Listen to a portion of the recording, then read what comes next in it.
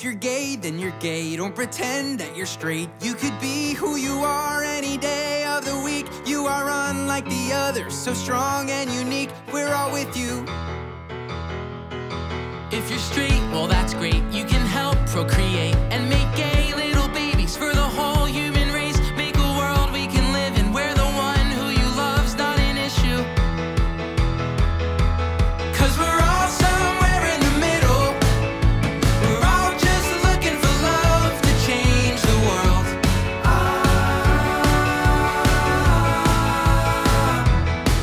And we're all here in it together. We're one step closer to breaking down the walls.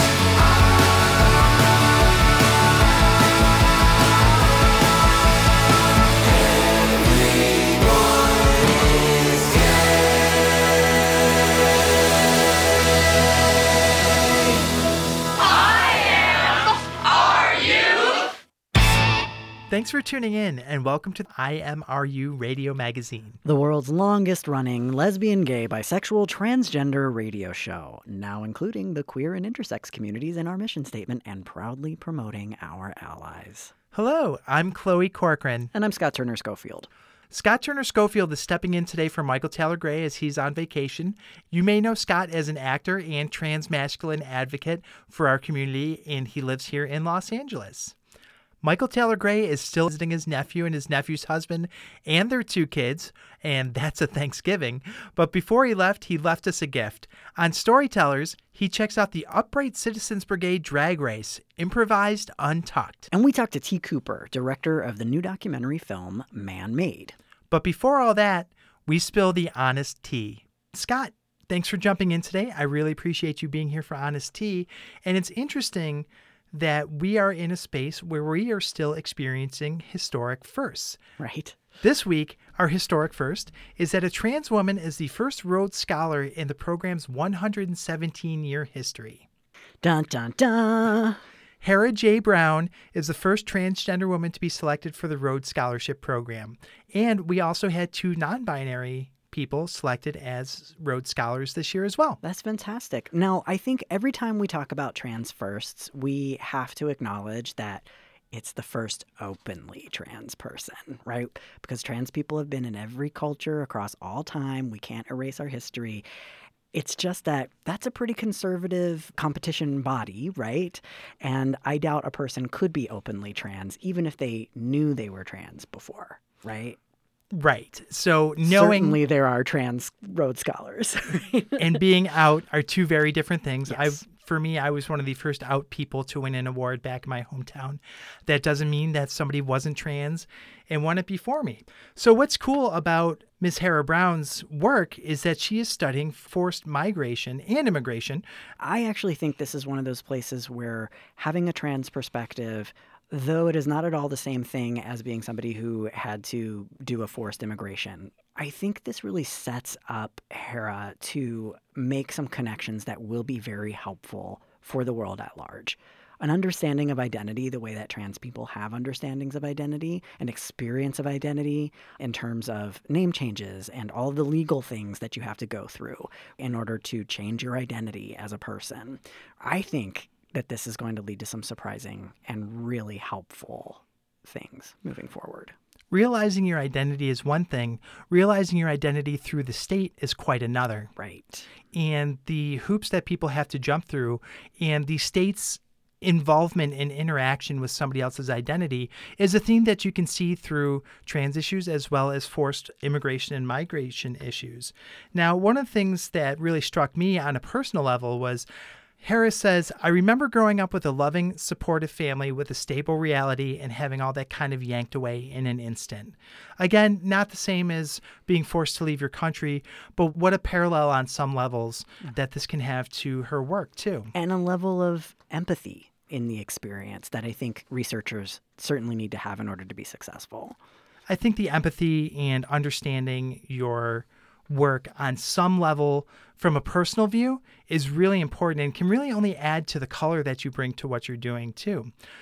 She says that I knew that there had never been a trans woman selected to the Rhodes Scholar Program and that this was an incredible opportunity to show that we as trans women have contributions to offer in a time when many parts of society and our country are trying to suppress the reality of our identities and existence.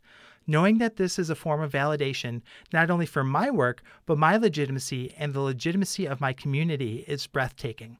This also speaks to something else that can be a little bit difficult in that there's a lot of notoriety that comes along with something like this. And there's also a piece of now you're speaking for the community. And we talked a little bit today about what it's like to speak for the community and how that there is not a trans narrative. And I'm using air quotes over here like you can see me. But there's not a trans narrative. There's not a singular trans narrative. Everybody has a different story and everybody has had a different experience. And I wonder for other people if there's discomfort or if there's comfort and power in that. Well, I think pretty much anybody, whether you're LGBTQIA, whatever letter that you represent, you have been the one person who is that person in your family or your classroom or your workplace, right? And so we all understand the burden of representation. We understand that sometimes we're the ones who get asked. And this is for everybody who's different in any kind of way. That's what happens to us. We become the go-to. What is it like to be this or that? And it's very difficult sometimes when your success means the community's success. But this person's really smart, right? The way that they said it, even recognizing that this is a validation and that the validation of this one person can lead to a legitimacy at large, recognizing that we are individuals inside of a bigger piece. And when we are early on, when we're trailblazers, that one person's success can help a community's success in a big way. So you touched on something there in the thought about legitimacy, which also lends itself to authenticity, which lends itself to our next story this week, which is a throwback to the actress Scarlett Johansson. Scarlett Johansson in the news again. So she has come out to say that she mishandled a transgender casting controversy in 2018. Scott, can you give us a little bit of background on that? Absolutely. I experienced that. So back in 2018, there was talk of a film called Rub and Tug, which was going to be based on a true story of a person who is widely understood now to be transgender. It's difficult because it was back in the 70s before transgender was a word that was in wide usage. A lot of people felt like this person was actually a butch lesbian, but that is exactly how transgender erasure happens, right? So what people who knew this person, and I actually know someone who personally knew this person. And her note to me, this is my good friend Joni, she said, "Oh, he was a total man." Absolutely a man, and a man that you did not want to mess with. So we have to err on the side of people having authentic lives and not erase them. And so when Scarlett Johansson announced that she would be playing this role, there was kind of a twofold thing that went on. First, Scarlett Johansson has had some trouble with playing roles that communities did not feel was appropriate for her to play before. And also, we were in the middle of a big conversation about transgender actors playing transgender roles. Now, don't come for me on this, okay? This is not about artists being artists. This is about an economy and an industry. Transgender people do not get roles. We cannot just be unemployed like every other actor is unemployed. We are unemployed for the reasons of our being trans, which is bias. Okay, that is what is going on in Hollywood. It is still going on in Hollywood. And the very first step of allowing transgender people to play transgender roles and not having cisgender people, who are most people, not transgender people, right, play those roles, as has happened over and over again in roles such as the Dallas Buyers Club. I mean, going back to The World According to Garp, we have the Danish Girl, right? Boys Don't Cry. We have examples of cisgender people playing transgender roles over and over and over again. And what's really interesting is they all win Oscars for it. The more marginalized the person you play, the more prizes you get to make you more privileged. That is something that Hollywood does. And it has become well known that if you play a transgender role, you will get an award. So from our perspective, we saw Scarlett Johansson gunning for an Oscar off of our backs, right? At a time when we were having a conversation. So the community came back about it. I participated in a viral YouTube video of trans men auditioning for Scarlett Johansson roles. Fantastic. which was really fun. And also, Variety and The Hollywood Reporter all got behind us and had transgender creators all over Hollywood talking about why this was wrong. And at first, she apologized for it. The timeline on this, the TikTok, is complicated. So first what happened was we had the announcement. The next thing that happened was we had her publicist, which is important to note is not Scarlett Johansson. That's Scarlett Johansson's publicist, come with a very backhanded and dismissive quote. Do you have that quote? I do. Tell them that they can be directed to Jeffrey Tambor, Jared Leto, and Felicity Huffman's reps for comment. Tambor, Leto, and Huffman, who are cisgender, have played transgender characters, and Tambor won multiple awards for his work in the Amazon series Transparent, while Huffman was nominated for an Oscar for her role in the 2005 film Transamerica, and Leto won an Oscar for his performance in Dallas Buyers Club in 2013. So for everyone listening who thought I was full of conjecture just then, proving my point. Thank you, Chloe. So that really dismissive, hurtful thing that publicist said really fanned the flames. Then Scarlett Johansson herself, well, through a publicist again, but there was a letter apologizing for it. And so in the Hollywood Reporter, I came out and said, look, this is great. People make mistakes. And when you apologize for something, that's awesome. Then... Dun, dun, dun. Then, and again, this is the hard part of the media, right? What happened next was there was an article that came out where it sounded like Scarlett Johansson was reneging her apology. But then Scarlett Johansson said that it wasn't actually that she was taken out of context and those quotes weren't real. And now we have this. Okay, so here's, again, Scott Turner Schofield, king of nuance, all right? We have to talk about the fact that this is an A-list celebrity. Being an A-list celebrity is a very weird and difficult place. It is not something that most of us know. It is a place where a lot of people refuse to give you a sense of reality by telling you no or by educating you when you need it. And it is a place where there's like no consequence. She went on to make millions of dollars and just continue to have a great career, right? Marriage Story is doing really well now, all those things. And it didn't matter what happened to us. So she could have just done all of those things and just decided, you know what, this is too difficult a conversation. I'm over being attacked for it. I'm just never going to talk about it again. And it could have been like that. So I actually do have to give her props for continuing to stay in it. There's a great way of doing an apology that I recently learned that I felt was really important. I think it's helpful to share here. Please do. Claim when you are called out. Center yourself. You're not being attacked. You're a good person. This is about your behavior and stopping harm to others. Listen. Don't interrupt or think of ways to defend yourself. Focus on learning what was harmful and being empathetic and compassionate. Check. Acknowledge or apologize. Instead of explaining why you did it, acknowledge what happened and apologize if needed or requested for the harm you caused.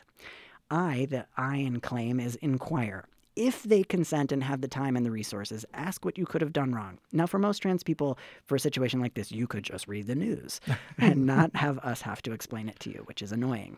And then finally, moving forward, the best apologies, changed behavior. If they give you reasonable recommendations and amends, do them. Don't do the harm again. Use this experience to help others learn too.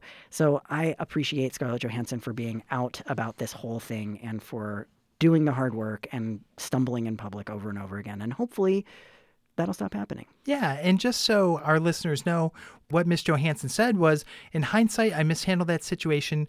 I was not sensitive. I wasn't totally aware of how the trans community felt about those three actors playing and how they felt in general about cis actors playing transgender people. I was uneducated. And that's what we want, is people to come to the table to be educated and to learn and to grow. And hopefully that is what is happening here behind a veil that we do not have access to. Exactly. Now, there was one thing that was unfortunate that happened with Rub and Tug. When Scarlett Johansson walked away from it, the film collapsed. And then the trans community came under fire for being censorial in some kind of way, like it was our fault again. What could have happened is they could have found the right trans actor to play that role, and Scarlett Johansson could have played I've read the script, the very meaty role of his girlfriend. Okay, for people who want to say, no, we need a big name to play the thing, you can have lots of big names all around somebody and launch the career and do the work of visibility for a transgender actor and for the community at large. So what I would love to see is for Scarlett Johansson to pick this up again and do it right this time. I want to see that movie. I think all of us do. I agree. I would watch it. Scarlett, come back to it. Come back, Scarlett. So we have this string of authenticity running through our conversations today. And there is another article with another celebrity this week. Jamie Lee Curtis has come out to say that we should be outing LGBTQI politicians who are causing direct harm to the LGBTQI community. This is a loaded statement and a loaded idea. There's a lot of, again, nuance to this. So, Scott, you're perfect for this. What do you think? All right. So let's look at this. First, we have to think about Jamie Lee Curtis. Jamie Lee Curtis has for a long time been an LGBTQIA activist. She's been saying the right things and doing the right things for a very long time, even when it was unpopular. So, okay, Jamie, I will listen to you talk about this and have an opinion. Because sometimes it's like, do we care what a cisgender or heterosexual person thinks about our issues? Right. Right? Like, is it your place? But she's using a platform, right? And she's using it responsibly, I think. Now, to the responsibility of outing another person. First of all, in a trans context, you are painting a target on that person's back. Almost literally. Really. When you out a trans person, you don't know who in their lives has what opinions, and this is what gets people killed. Okay? It is not being dishonest to live your life as the man or woman you knew you were always supposed to be. People fight to the death to be the men or women they know that they are. It is not the same thing as a gay man being self-hating and hurting other gay men through use of political power. That is not the same thing. So, number one, don't ever out a trans person for ever any reason, and especially not a celebrity doing it. Then we get to the nuance of the self-hating gays using their self-hatred consciously or unconsciously to harm the gay community, LGBTQ at large, right? Right. Okay, we see what this is. As someone who's far in their developmental process of being LGBTQ, right, I can say this is something that happens. There are people who are not out to themselves. That's a long process for some people, right? And the self-hatred that is funneled into us through our culture at large, this is a process for some people. But then when they have political power, is it the right thing to do that? What do you think? That's a great question, and I'm glad you asked it because I'm now stammering to give an answer.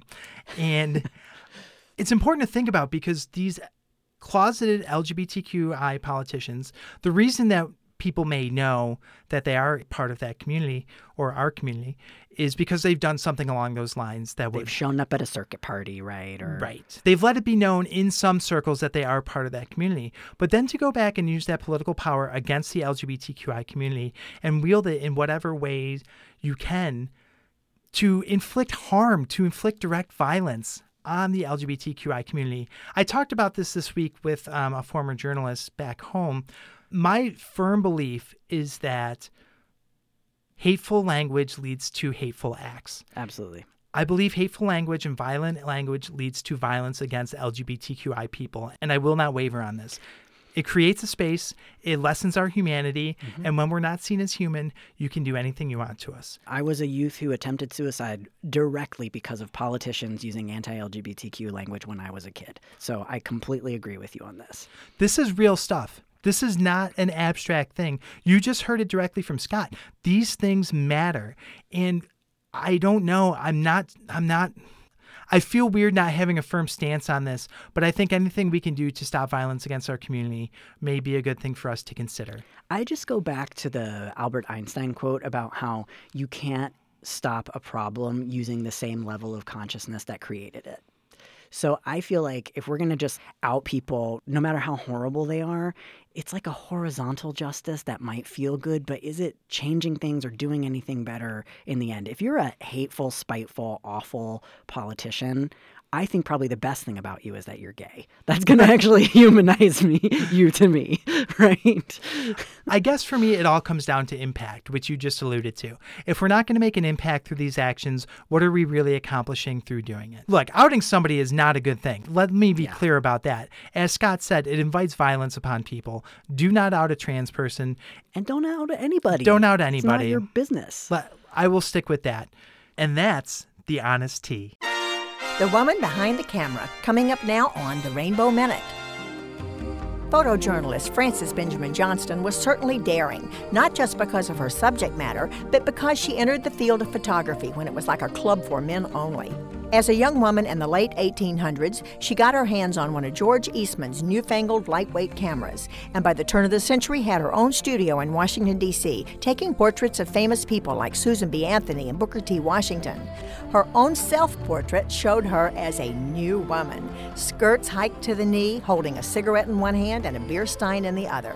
In another, she posed in front of a bicycle dressed as a man with a false mustache. Mind you, these were Victorian times, but then again, flouting social conventions was her shtick.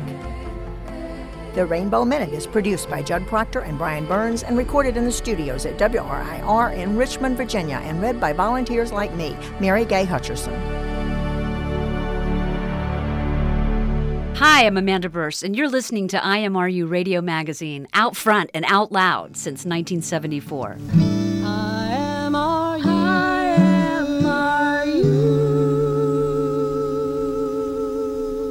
My mama told me when I was young, we are all born superstars. She rolled her hair and put her lipstick on in the glass of her boudoir. There's nothing wrong with loving who you are, she said, 'cause he made you perfect, babe. So hold your head up, boy, and you'll go far. Listen to me when I say I'm beautiful in my way, 'cause God makes no mistakes. I'm on the right track, baby, I was born this way. Don't add yourself in regret, just love yourself and you said I'm on the right track, baby, I was born this way. Oh, there ain't no other way, baby, I was born this way. Right track, baby, I was born this way. I was born this way, I was born this way. I'm on the right track, baby, I was born this way. Welcome back. I'm Chloe Corcoran. And I'm Scott Turner Schofield. In the documentary Man-Made, director T. Cooper has used the world's only all-trans bodybuilding competition as the window into a kaleidoscope of trans male stories. Man-Made takes us into the heart of transgender male culture, revealing unexpected truths about gender, masculinity, humanity, and love. 4 trans men who, like T. Cooper, the film's director, were born and raised female, take a variety of life paths towards stepping on stage at Trans FitCon, the only all-transgender bodybuilding competition in the world, held in Atlanta, Georgia. Man-Made is a character-driven, intimate, and riveting verite-style competition film, but also a unique social justice narrative. It speaks to the ways in which we all choose to define and reshape ourselves, both figuratively and literally. T. Cooper, welcome to the show, T. Thank you. Thanks so much for having me. So, T, when I first heard about this movie, this full-length documentary about trans male bodybuilders, I thought, wow, that's pretty niche. And then I saw it. I want to ask you, what caused you to make this film? Yeah, well, I guess when I came down to Atlanta for the first time and moved there, lived there part-time between there and New York, I heard about this competition, which actually took place, the very first one ever, and also the first one of this competition, took place downtown Atlanta at like a tiny little bar, like a gay bar, and there was, maybe just 3 or 4 guys up on stage.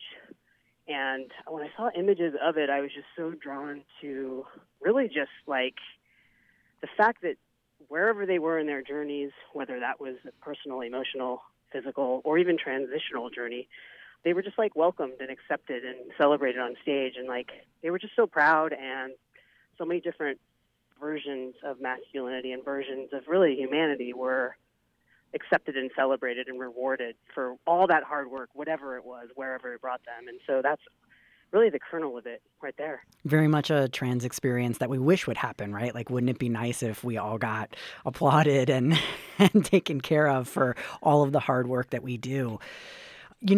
I think another one of those instant biases that came up for me in my mind was, boy, bodybuilding, right? Like, in this world that we live in with people thinking about toxic masculinity all the time, right? I was kind of worried going in that it was going to be like Arnold Schwarzenegger kind of dudes, right? But it couldn't have been more different. I haven't ever cried at a documentary, and here I was inside the experience of these 4 guys that you followed, and then more than 4. So tell us about the subjects and tell us about that process of getting into their lives in the really beautiful way that you did. Yeah, so thanks. So I'm so glad to hear that you pride. We're here for that. Basically, that first competition was tiny. It felt very ad hoc. And so in the year between that very first one and the second one, a lot of trans guys, and I use that term super wisely, as just explained, that everyone was welcome if they consider themselves a trans man. They're welcome on stage.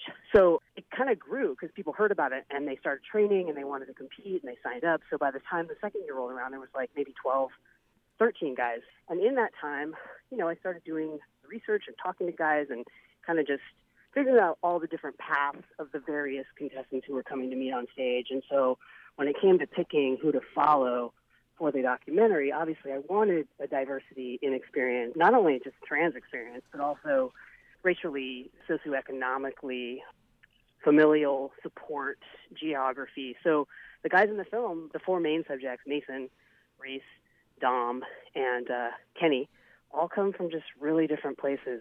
They're not all from the coast, which is, I think, when we think of trans life, we think of New York and L.A. and San Francisco. Most of them are from the middle of the country. Mason's from Ohio. Kenny's from pretty much rural Arkansas. And Reese is from Atlanta. And Dom is from St. Paul, Minnesota. And, it was really, it was hard not to focus on everybody. But when you're making a film, you want people to be able to focus and be able to follow folks' stories. So it was really hard to cut some people out who had incredibly moving stories. But, I didn't want all folks who were married or all folks who were, white or all folks who were black or all folks who were parents or whatnot. So I really tried to get a cross-section. Like Reese is a young parent, and in the film you see him, I don't know, I just think it's important to see trans people parenting, and you do. Reese also actually became homeless after the first competition portrayed in the film and on his way to the next competition.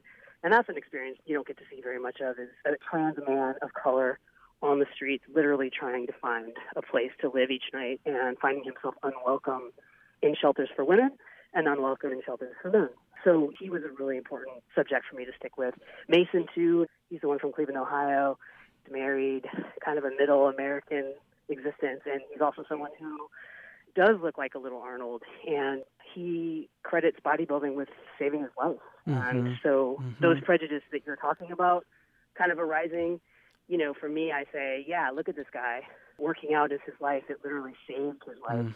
And, he wouldn't be here if it weren't for the sport, where he could sort of change his body before he could get on testosterone. This was a way for him to feel just even a modicum of control over his body and what it looked like. T, as a transgender woman, I've noticed that there's a lot of vulnerability in the experience of being trans, and people are really opening themselves up to you.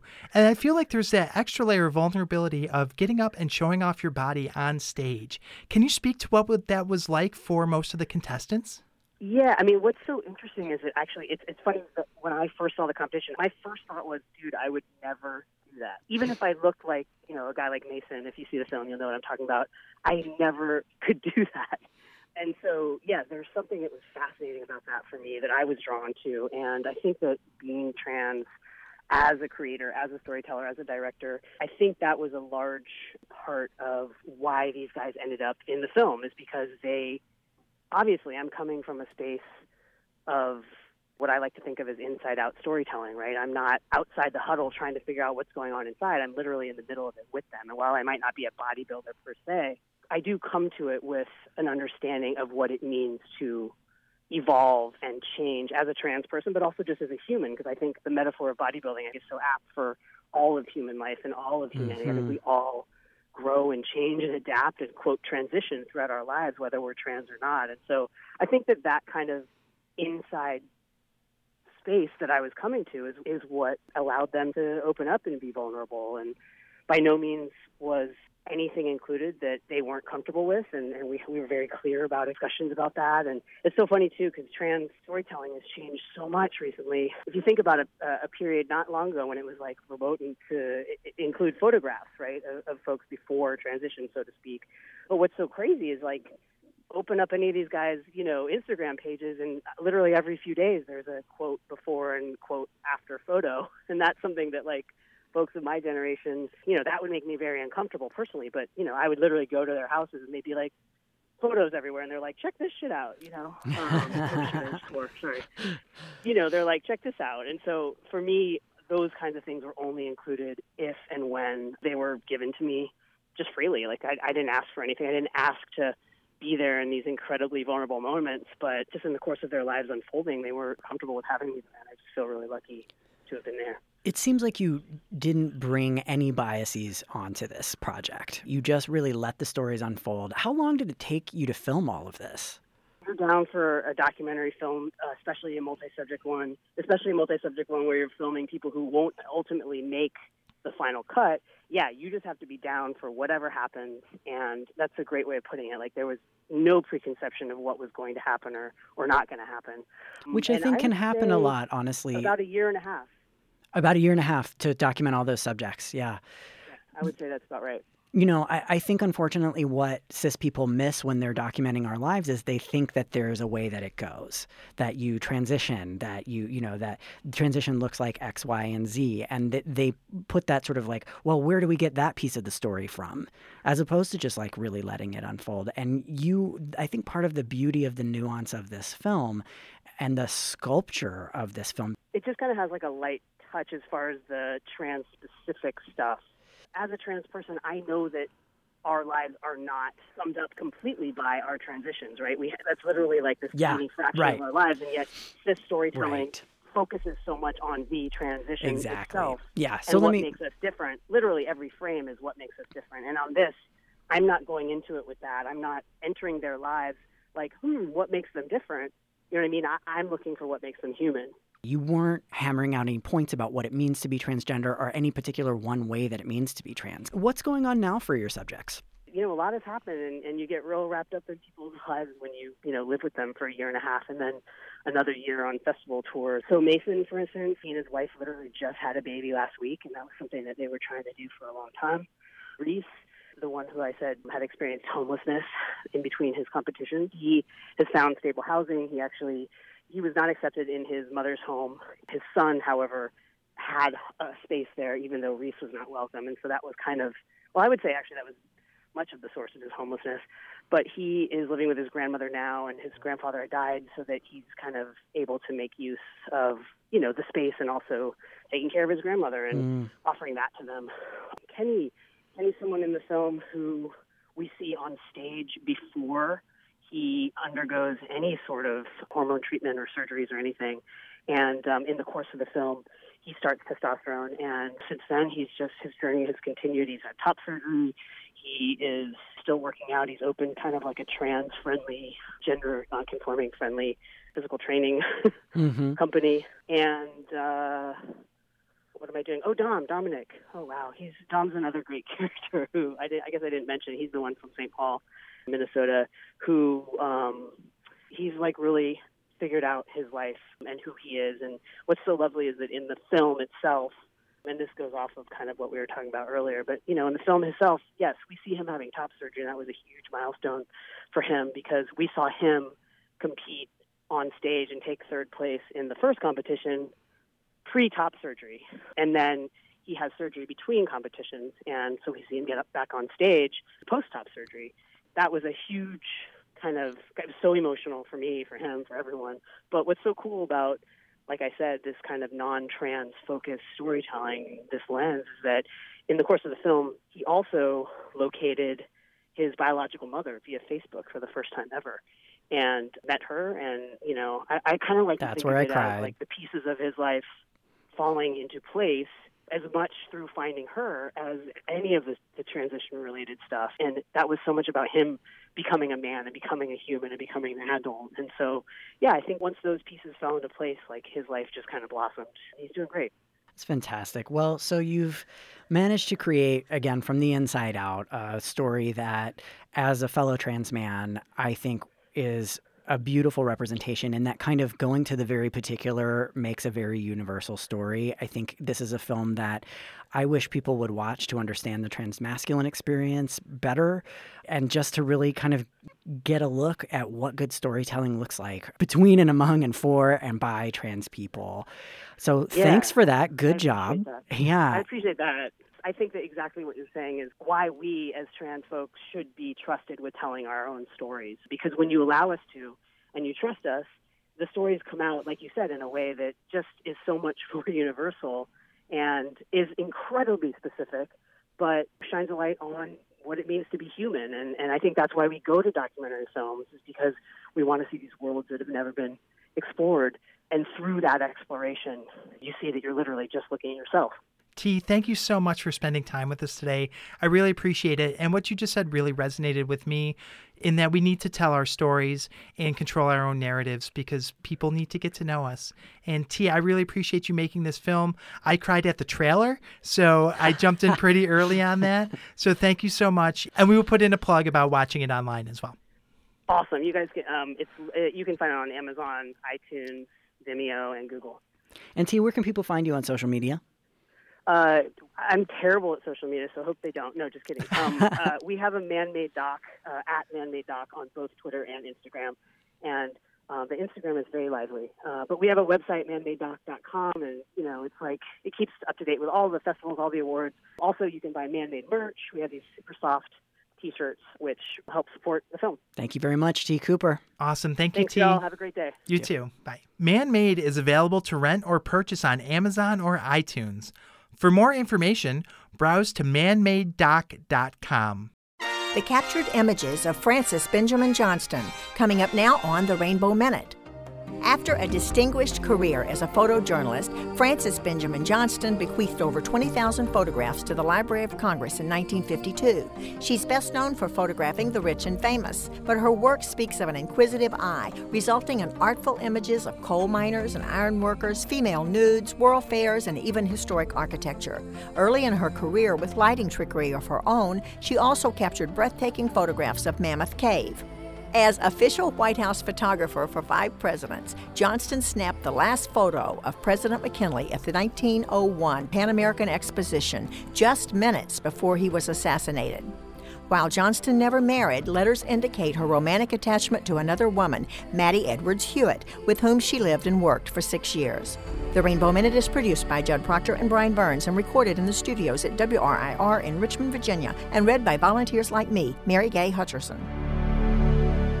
Hello, I'm Barney Frank, and you were listening to IMRU Radio Magazine, out front and out loud since 1974.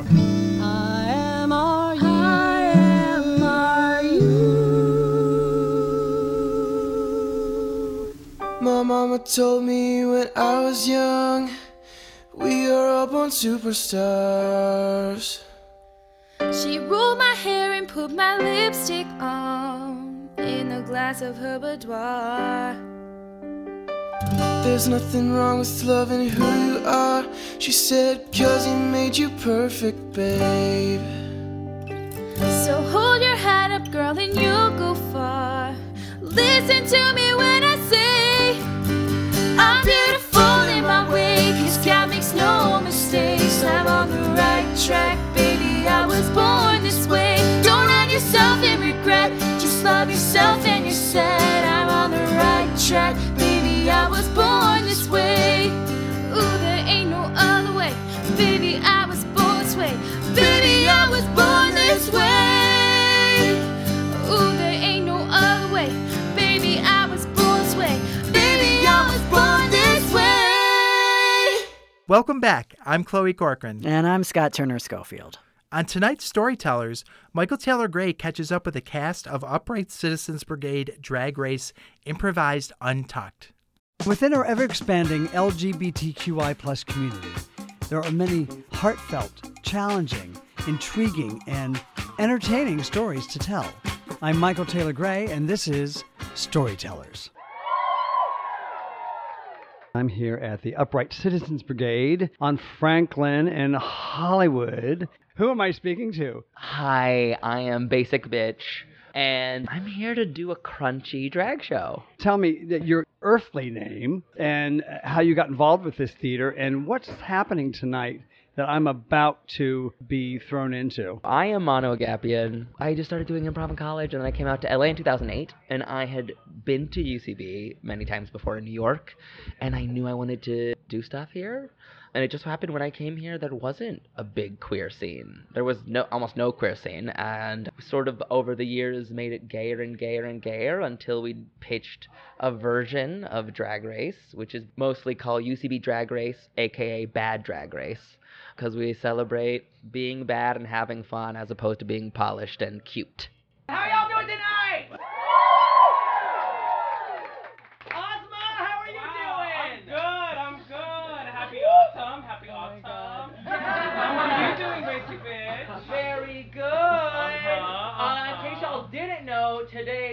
and runway theme is what? What is it?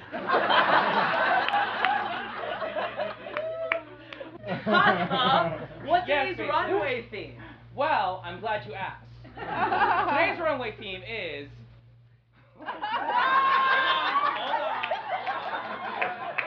Today's runway theme is, of course, giving me Halloween. Comma. Thanks. Because you guys are watching and witnessing the premiere of the 7th season of UCB. This season we have the biggest prize ever. Yes, the biggest. But you were about to say our queens. Yes, well, there's 8 of them. Yes. But the grand prize is $8 worth of scratch-offs.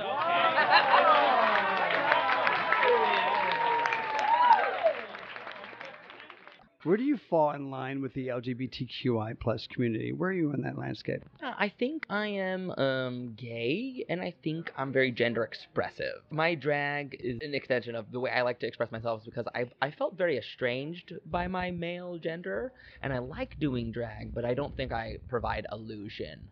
So I've always just enjoyed being gender expressive and having fun mixing the two into a Frankenstein.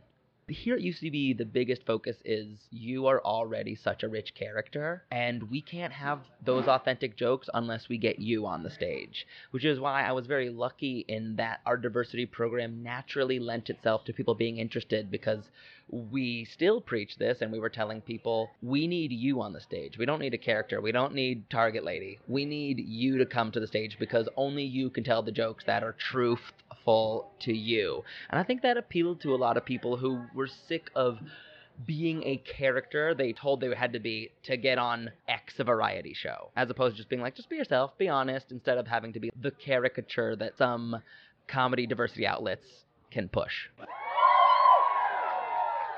Who am I speaking to? Adam Winnie, but today she's diabetic. Diabetic. I love it. You are ravishing.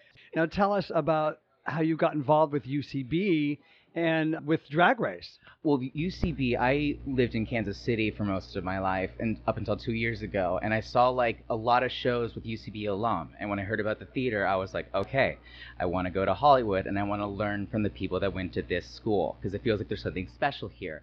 Turns out there was. And I absolutely love drag. I've been obsessed with drag for too many years, even before Drag Race. And so when I found out they had their own competition, it felt like the perfect time to bring her out. How important do you think it is that we are expanding our alphabet within our community? How does that affect your life? I think it's incredibly important. I have a lot of genderqueer and non-binary friends. 30 years ago, we had worse sexism problems than we do now, and even now is bad. We need to constantly be working on socially including everybody that has to be included. Do you have anything up your capped sleeves for tonight? I have 3 different looks, 2 different other pairs of heels, 3 more wigs to try on. I have a lot I prepared tonight. What do you want people to get from Drag Race? What can you do to attract them here? It is such a funny medium that not enough people are like paying attention to. And it's, for me, what I love about drag is such an aggressive way to tackle queer art in a way that people aren't used to. I mean, basically queer people do horrifically horrifying macho stuff almost, and it's such a juxtaposition I find so interesting and necessary. It's Michael Taylor Gray with IMRU, and I have a wonderful happy homemaker in front of me. Would you tell us who you are? Hi, my name is Jet Armstrong, but my drag name is Miss Honey Butter Biscuit. Tonight, do you expect to be in the top or the bottom? Well, normally I'm a bottom, but I expect to be a top tonight. We will look for that to happen. Now, what brought you to UCB? I've been an actress for quite a while, and I found myself being drawn to more fun, more free, more comedic work. And I decided to take an improv class my junior year of high school last year, and then I just fell in love, and I've been taking classes and working here since. Tell us your mortal out of drag name again. Jet Dean Armstrong. What do you hope to bring to UCB to elevate the queer story here? Well, I actually grew up in the South in a city called Tulsa, Oklahoma, and I am a trans queen here tonight. So hopefully, like I guess in the queer comedy canon and in the queer narrative, I want to provide a unique perspective involving kind of that intersection between being raised in the South and being somebody who is gender nonconforming or transgender. So I kind of want to explore that and share just how hilarious, humiliating, and interesting it is to be a queer person from the South. As a trans woman, are you getting yourself involved in other areas of UCB and as far as in the training program? I'm a recipient of the Upright Citizens Brigade Diversity Scholarship. So that has just been like such a blessing in my life and has made this possible for me. So I've gotten involved with that. I was in the UCB Diversity Showcase in 2019, which was a lot of fun. I was a sketch performer in that one. It's just given me a really great platform, and I've tried to get involved in as many ways as I possibly can. Well, thank you so much for being a part of this, for sharing your story. Remind us again who you are, where we are, and what's happening tonight. My name is Jet Armstrong, also known as Miss Honey Butter Biscuit, and we are at Bad Drag Race at the Upright Citizens Brigade Theater, Los Angeles on Franklin, competing in Bad Drag Race Episode 1. It's Michael Taylor Gray with IMRU, and I'm here with a lovely young lady at the UCB Upright Citizens Brigade here in Franklin and Hollywood. Why don't you tell us your name, why we're here, what's going on, and what do you hope to get out of this evening? Yes, hello, I am Billy Eyelash. Tonight we're here at UCB Franklin and we are performing for UCB Bad Drag Race. I think my goal for tonight is to keep my wig on my head. How do you plan on doing that? Lots of super glue, lots and lots of glue, very toxic, but yes. Super glue from your wig to your head? Directly to my scalp, thank you for asking. So out of drag, what is your mortal earthly name? My mortal earthly name is Derek Mari. And I love that you find that amusing. Now tell us, Derek, how did you get involved with UCB, and how do you see your involvement in expanding the queer story that's being told with this theater and then company? I moved to Los Angeles to pursue filmmaking, writing and directing films, and I've always been interested in comedy. I was writing sketch comedy, and then I discovered UCB and started casting a lot of the actors who were up and coming in the community, and they were all geniuses in my mind. And I really admired them, worked with them a lot on my personal projects, and then I started taking improv classes here at the theater and fell in love. And it's all I do anymore. I still write and direct films, but I've just submerged myself in this culture, in this community. And I've discovered, not necessarily UCB, but the indie comedy scene in Los Angeles, there's not enough queer representation.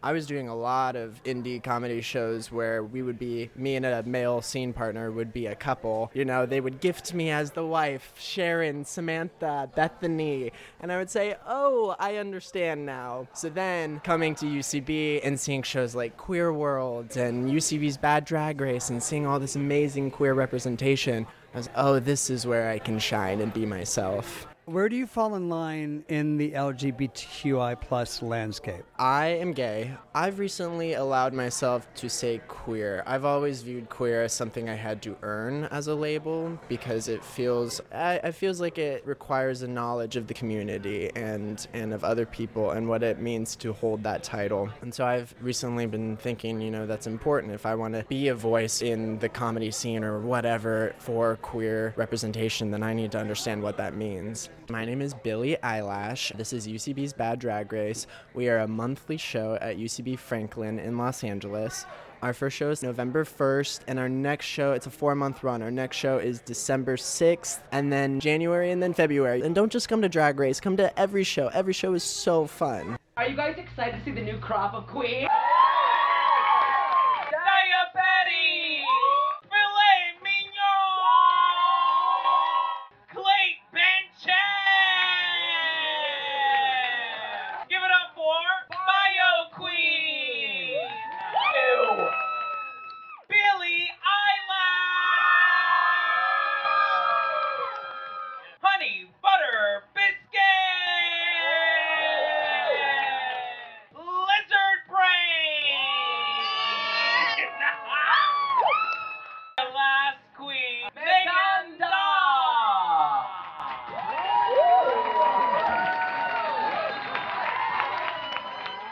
Thanks for tuning in.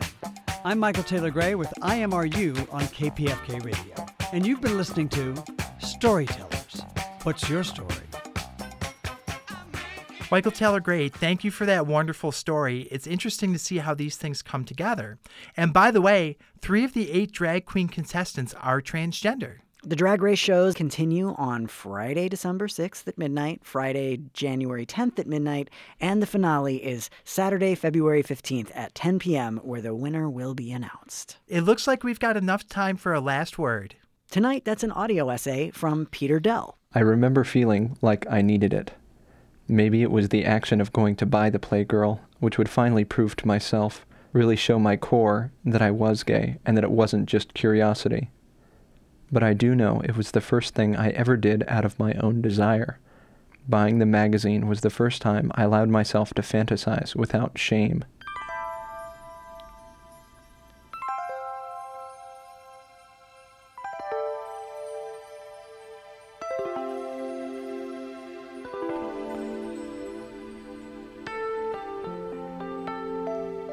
We were on our summer vacation in Calistoga.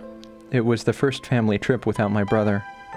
My dad, my mom, and I took the drive up the coast to the Northern California city.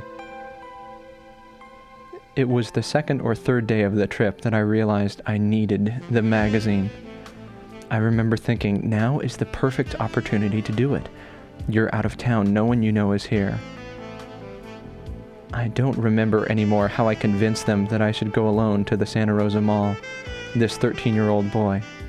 But I was both resourceful and paranoid, and somehow I made it work. We would go Saturday, the last day of our trip.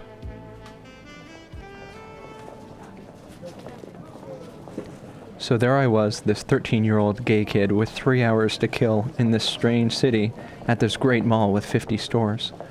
The only thing I could think about, though, was that damned magazine, the one with the hairy-chested fireman on the covers I'd seen as I passed the newsstand.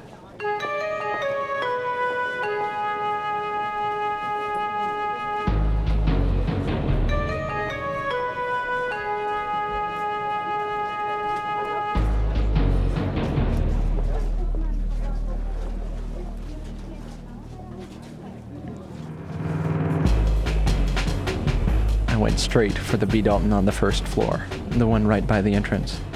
Too many people. The 3 guys browsing at the magazine rack wouldn't leave.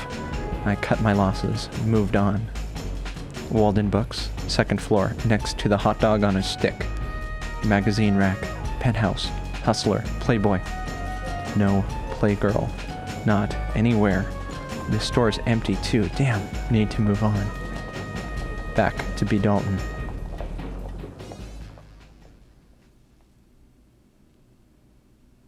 Empty now. Only the clerk and me. He's reading something, not paying attention. I reach up quickly and grab the magazine, roll it into the tightest tube that I can. I take it to the counter for the final, brutal part, the part I've envisioned all week, the part which has kept me away from buying Playgirl for years. I set the magazine on the counter in front of the clerk, face down. The clerk, a pudgy guy 3 times my age, picks up the magazine, turns it over, and looks for the price. Then he saw the title. He looked at me, looked at the title. Looked at me, looked at the title. His head didn't move, only his eyes. He frowned. Then I said the line I had been rehearsing all week, the line that was supposed to take away all the awkwardness, the words which would make everything seem so normal. Funny what they make you buy on a scavenger hunt.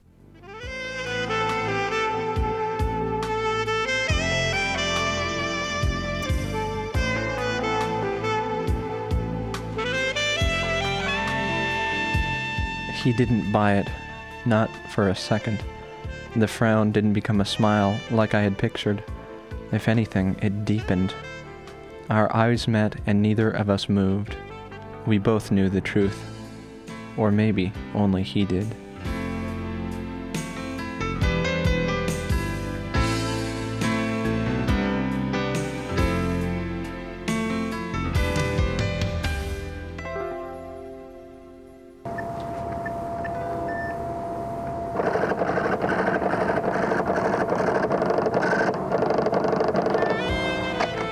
The moment broke.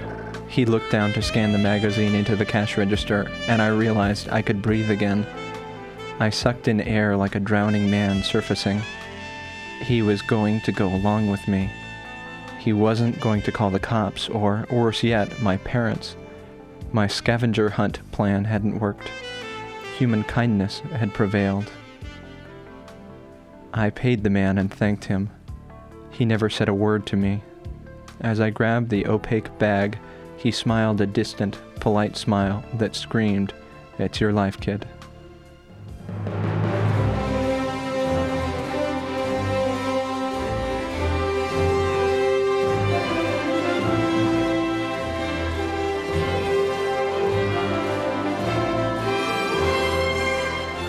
I spent the remaining 2 hours 45 minutes in a stall in the upstairs men's room reading The Playgirl and, yes, looking at the pictures of naked men.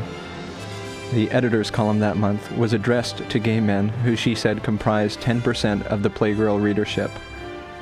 And I knew now that I wasn't part of the other 90%.